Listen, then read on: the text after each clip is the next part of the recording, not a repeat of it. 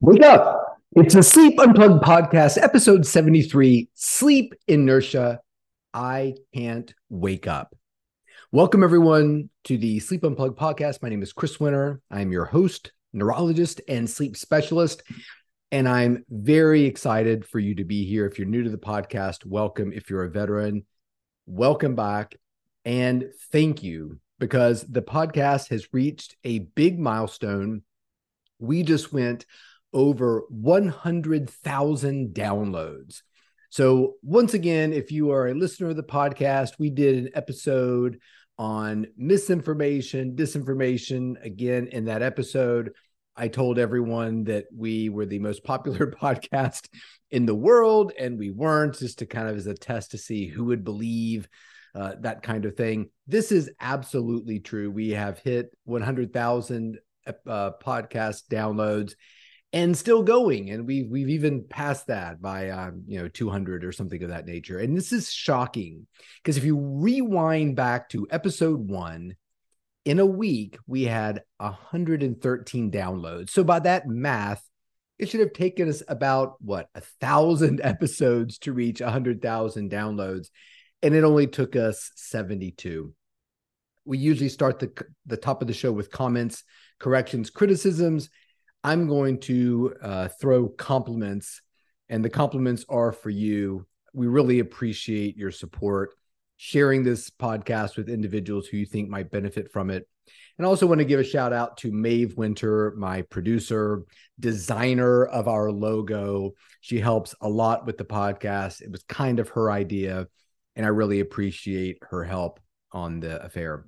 Now, one of the criticisms we get on this podcast, which we are trying to correct, is that we just go way too long at the beginning of the show before we get in the meat and potatoes. We're not going to do that on the anniversary of 100,000 downloads. So we'll jump right into our discussion of our title. So if you want to get in touch with the show, Dr. Chris Winter Twitter, Dr. Chris Winter Instagram, Dr. Chris Winter TikTok, Blue Sky, Threads. We have a Sleep Unplugged YouTube page where you can find all the videos of our content. And I've written 2 books, The Sleep Solution, Why Your Sleep's Broken, and How to Fix It, as well as The Rested Child. Now, generally speaking, all of the music we talk about on the Sleep Unplugged podcast at the beginning, all of our titles always have some sort of song or music reference. You can find all of those songs and references on the Sleep Unplugged Spotify playlist, volume 1 and 2. We are into volume 2 right now. And I'm really excited about this musical artist that we took I Can't Wake Up from.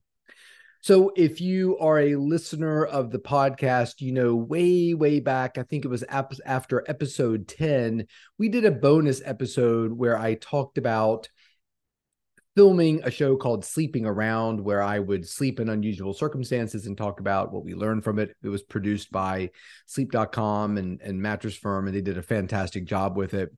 So this September 1st episode of the podcast, I went kind of behind the scenes about that recording. And one of the situations I was put in was I was on the road with this musical artist named Shaky Graves, and kind of got a sense of what it's like to sleep on the road and on the tour bus. And if you're interested, you can watch that on sleep.com. So I've taken today's podcast title from Shaky Graves' 3rd studio album. It was called I Can't Wake Up.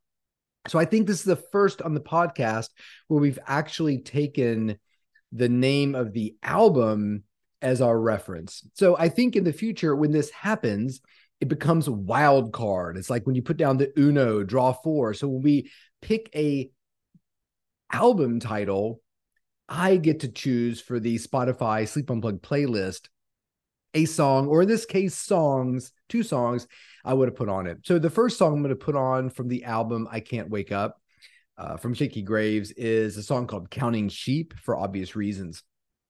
But the second song I want to put on there is a song called Mansion Door. And I got to spend time talking to Alejandro Rose Garcia, which is Shaky Graves' name. Some guy who was on acid, I believe, told him his name, and he thought it was kind of cool, and he kept it.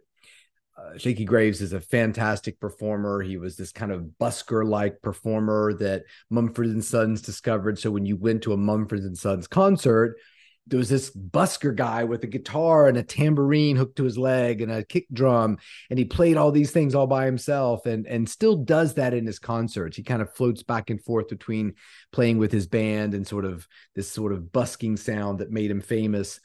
And so I got to talk to him a lot about it, and he really thinks a lot about sleep and dreams and sleep imagery. So the other song we're going to put on the Spotify playlist that I really want you to listen to is called Mansion Door. I'm going to read a little quote, a few lines from the song. Fire burning, clean cut flowers in the yard, daylight turning all the sleeping statues into girls. I feel nothing. Sleep is never coming. I hear laughter from afar. Must be the song of a lonely star.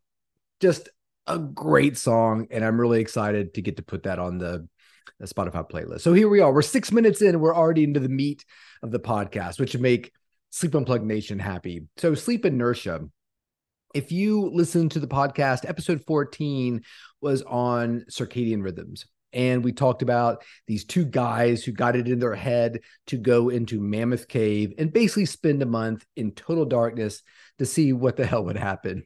So one of those gentlemen was Nathaniel Kleitman, who's a real pioneer in sleep.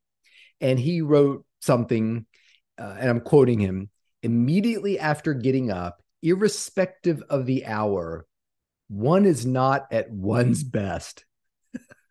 Such a great quotation. And that's what we're talking about in this episode, which is sleep inertia. This feeling that when the alarm goes off, you've got to kind of shake off the sleep. You can't wake up immediately.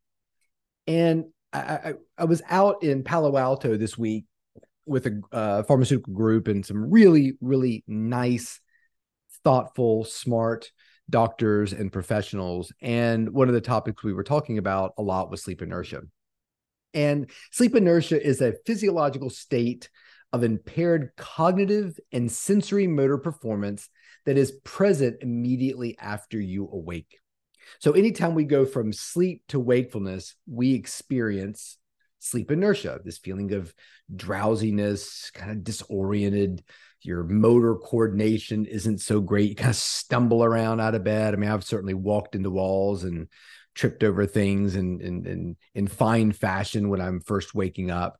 And generally speaking, we think of sleep inertia as always being present when we wake up, but we shake off the majority of it, usually within 15 to 30 minutes. That's what we kind of consider to be the typical.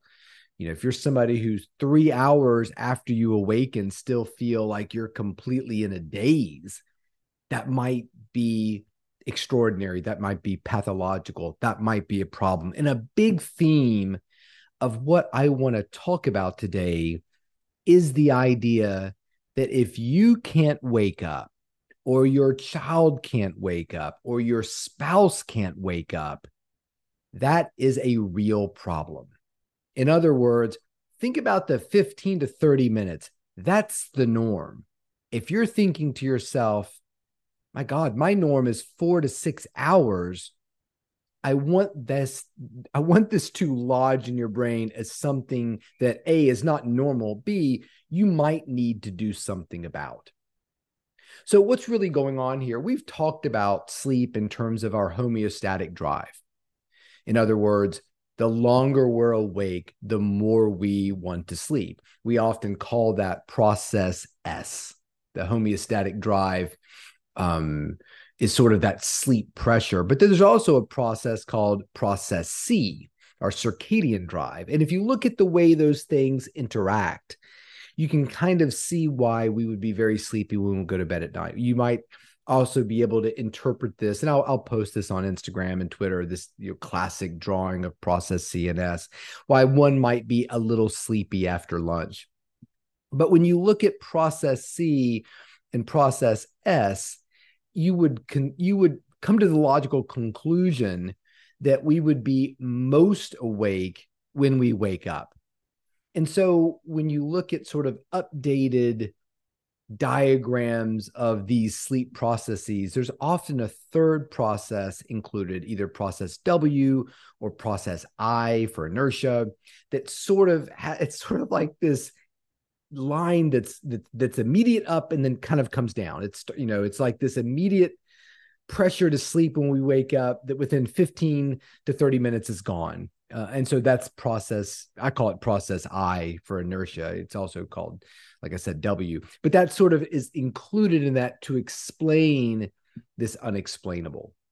And so why do we even care about it? Well, the biggest thing, it's a hazard, to wake up or to suddenly wake up and not be at your best for this 15 to 30 minute period could pose risks for people. And if you read Roger Eckert's book, At Day's Close, A Journey into the Night's Past, he talks about first sleep and second sleep. And he talks about all the crazy things that would happen to you after your first sleep. So after your first sleep, you get up, you say some incantations to get rid of the demons that live in your house, and you think, I'm going to go see Jebediah, and you're going to walk down the road and see him in the middle of the night, and people would just fall into holes or break their legs and things of that nature. So this has been described before. And so when you look at this sleep inertia, it's been shown to impact visual attention, reasoning. There was a study in 2010 that tactical planning was problematic. So it's got a real world consequence when we're not feeling our best when we wake up. And so you can imagine that military groups and things of that nature would be, or if you were a doctor on call, this could be really problematic. And so there have been studies that have kind of looked at this type of thing that show that, I think there was airline pilots, military personnel, junior officers who were awakened based upon like a simulated crisis had impaired decision-making. So we want to know about this. What is normal? What is pathological? And frankly, what we can do about it. So we don't really know why. So we always talk about, we don't know why we sleep, but we don't really know what role or purpose sleep inertia plays. It's been thought that perhaps, that you would think that to awaken suddenly and be at our best would be sort of an evolutionary advantage. You're sitting in a cave around a campfire and the saber-toothed tiger growls. Waking up, grabbing your spear, making good decisions would seem to be a positive. But this isn't what happens. This isn't the norm of what we see, nor is it really the norm of what we see in a lot of animals in terms of their sleep. Some think that this gradual awakening has a neural protective component to it, that we're protecting the fragile neural circuitry in our brain when we go from one state to the next. Some people think that this transition being slow is protecting us from sort of REM-related phenomena. And so when we've talked about narcolepsy, we've talked about parasomnias, sleep paralysis, hypnagogic, hypnopompic hallucinations. These things we often see in narcolepsy, but they can be seen in individuals who have dramatic or rapid sudden transitions from sleep, particularly REM sleep, to wakefulness. So it's been thought that perhaps this gradual transition is protecting us from these unusual and problematic phenomenon. So let's talk about it. Sleep insomnia. What is it? What does it look like? Well, it's grogginess. It's sort of feeling that brain fog that you wake up. People are disoriented. There's often conversations that are happening that aren't remembered. Hey, you need to get up for school. God, mom, leave me alone. I'm already up. You just nag. And then the next thing, mom's waiting around for the son to come downstairs. He never does. He goes upstairs. He's back to sleep again. And he doesn't remember being awakened, doesn't remember having those kinds of conversations. This can happen to lots of people. I'm the king of sleep inertia. When I was in medical school, my God, I would wake up and have conversations on phones with people, not remember them. I would wake up and hide my pager from myself. I would wake up later on and find it in a drawer and have no recollection of how it got there.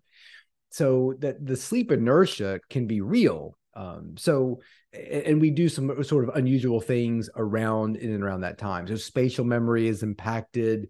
We have a heightened sense of fatigue. I think it's really one of the hardest things to treat as a sleep clinician, because in order to treat most people, they need to get up to do or take something. So if somebody says, I continually sleep through my alarms, nothing can wake me up, and by the way, I live by myself, that's a tough one to treat. That's very, very tough to treat. Um, so it's a very real thing that we see a lot. And I think all sleep clinicians talk to their patients quite a bit about sleep inertia because it's something that a lot of individuals are dealing with. So what are the causes of sleep inertia? It's generally, when we see it, being caused by an unusual awakening out of deep sleep or slow wave sleep. So again, if you've got little kids and you've awakened them, they fell asleep on the car ride home from somewhere, and you get home and you turn off the car and you go pick them up, and you can take them out of their car and carrying them upstairs, and they're just out cold. And you just take their street clothes off and kind of brush their teeth a little bit and put their pajamas on, and they never wake up. That's inertia. Now, sleep inertia is technically the awakening, generally when you wake up in the morning, but any awakening from sleep can have that sort of sleep inertia. Sleep deprivation is a big cause of it. So when I was talking about my own experiences with, sleeping through my kids coming downstairs with nosebleeds or something, Mom, I got a nosebleed. And they're like bleeding all over the place, and lights are being turned on and wet washcloths are being applied to noses, and I'm sleeping through the whole thing. That's sleep deprivation. I just went to bed an hour ago. I haven't been sleeping enough for the past several years, and my body is determined to stay in deep sleep, to at least get that portion of sleep to make me able to be on call the next day. Circadian rhythm disorders are a big one. So when we see an individual who comes into the sleep lab, and when it's 6 o'clock in the morning, they are at just unbelievable sleep inertia, it's reasonable to ask the question, okay, when does this individual typically wake up? Oh, I see. This is a second-year college student at the University of Virginia, and we're waking them up at 6 o'clock in the morning. I'll bet you second-year college student from the University of Virginia generally goes to bed closer to 6 a.m. than he awakens at 6 a.m. So for a lot of individuals, sleep deprivation and timing of sleep is the reason why you are struggling so much to wake them up at this particular moment. The other one I wanted to kind of throw out there, I think you could put narcolepsy on there, but the one that really has it, the condition that we have not done a talk on yet, but we will, is a condition called idiopathic hypersomnia. And one of the features of this condition is a huge propensity for sleep and a lot of sleep inertia. So again, I want to plant the seed to listeners. If you or someone who is just impossible to awaken and is sleepy all the time. Remember, we did an episode back, it was episode 7 of the podcast, back when 100 people downloaded it in a week. It was called Why No One Cares Your Child is Sleepy. Sleep inertia is a big clue here. If you're a parent, you're a grandparent, somebody who every time you get together with the parents are like, we cannot get our child out of bed in the morning. It's like impossible. Please think about talking to a sleep specialist, and you can walk through the door, and when they ask you, what are you here to be seen for? You can say, excessive sleep inertia, and people will take you seriously. So how do you know? Okay, well, you're on the fence. Well, I don't know necessarily if my sleep inertia is pathological or it's what everybody else feels. Well, you can look up something called the Sleep Inertia Questionnaire. And the Sleep Inertia Questionnaire is something on the order, I think there's 20 questions on the Sleep Inertia Questionnaire. And they're basically things like, how do you have problems getting out of bed? And it's scale of 1 to 5, not at all, a little, somewhat, often, all the time. Do you need an alarm clock to wake up? And the question I always ask about sleep inertia is, do you use multiple alarm clocks to wake up, or specialty alarm clocks? This one vibrates my bed violently. This one races off my bed because it has wheels, so I have to run around the room and catch it.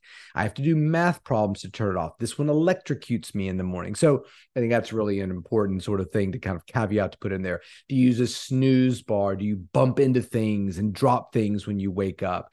Do you move slowly for a long period of time? Is your mind groggy or hazy?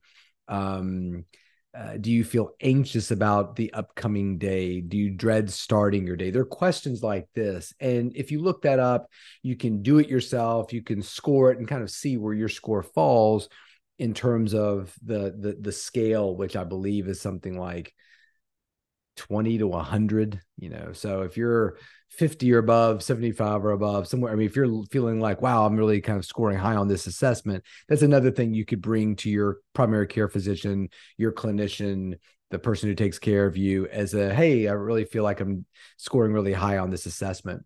So what do we do for patients with sleep inertia? I mean, getting enough sleep is certainly an important one.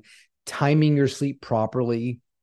And we've seen a lot with COVID and more people working from home that sleep inertia hides a lot better than it used to. When we all had to be at work at 7 a.m., that was a problem. So now, if you can work from home and don't really have to log onto your computer until 11, that could sort of hide the condition. There's a lot of parents who have homebound instruction for their kids because of their sleep inertia. So if these things are happening to you, pay attention to them. They may be clues in terms of what's going on. Napping can certainly do it, can certainly be helpful. But again, for a lot of individuals with severe sleep inertia, they will tell you things like, yes, napping is nice. I can easily fall asleep, but it's like the whole sleep inertia thing happens all over again. So I don't nap because I hate getting up. And that's why we often give the advice of, hey, if you're going to nap, keep your nap generally less than 25, 30 minutes, because that will keep you from going into deep sleep and experiencing that inertia. For most people, take a 5-minute nap, close their eyes, and 5 minutes after they fall asleep, they wake up. They're not going to feel that. Again, that's typical. We've talked about caffeine before on the podcast. We did a whole episode on caffeine, which episode was that? It was episode 38. And for some people, caffeine can sort of blunt the effects of sleep inertia. We talk sometimes about a caffeine nap. Drink your latte and then immediately take your nap. So by the time you're waking up, the caffeine is kicking in. Light can be helpful for some people. So the alarm clocks that kind of open up and create sort of the sunrise, or I've had a patient has automatic blinds at a certain time, the windows open up. Some people leave their windows open because the light coming into their bedroom helps them wake up. To date, I know of only 2 studies that have shown, brief sustained light and trying to measure how it affects sleep inertia. I don't think in either study it really showed a significant improvement in terms of subjective alertness, although these were kind of limited studies. And I think for most people, it's the light's certainly not going to hurt, but there's not a lot of great evidence about that. The 2 other modalities that have been used, sound and temperature, there is moderate evidence that the presence of sounds can decrease sleep inertia. The other thing is low temperature. And that's really getting to cold plunges like we talked about in the last episode, episode 7, or no, 2 episodes ago, 71. So there is some evidence that's thought that, hey, perhaps getting into a cold shower or a cold plunge and dropping core body temperature can kind of wake somebody up and blunt the effects of sleep inertia. And then, again, with sound, the sharp sounds like you would think in a fire department, or music, sometimes that can engage people and kind of wake them up quicker. So bottom line with this topic is, if you are suffering from sleep inertia, or what we used to call sleep drunkenness, it's a real thing. And if you're a parent and you're sitting there thinking, well, every teen's hard to wake up, sure, to some extent.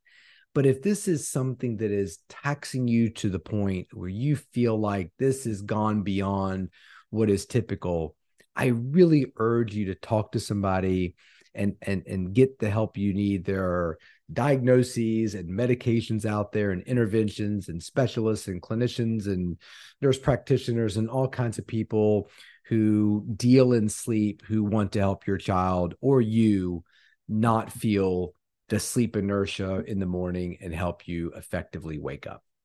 So that's it. The topic, sleep inertia, done and dusted. You can get in touch with the show. Tell me about your own sleep inertia stories. I've told you mine.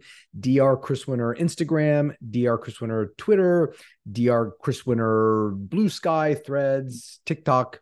Find our Sleep Unplugged YouTube page. Listen to Shaky Graves on the Spotify Sleep Unplugged playlist volume 2. We'll get those 2 songs added. I really want you to listen to Mansion Door. That's your homework. If you have any questions, comments, criticisms about the show, let us know. And until next week, sleep well.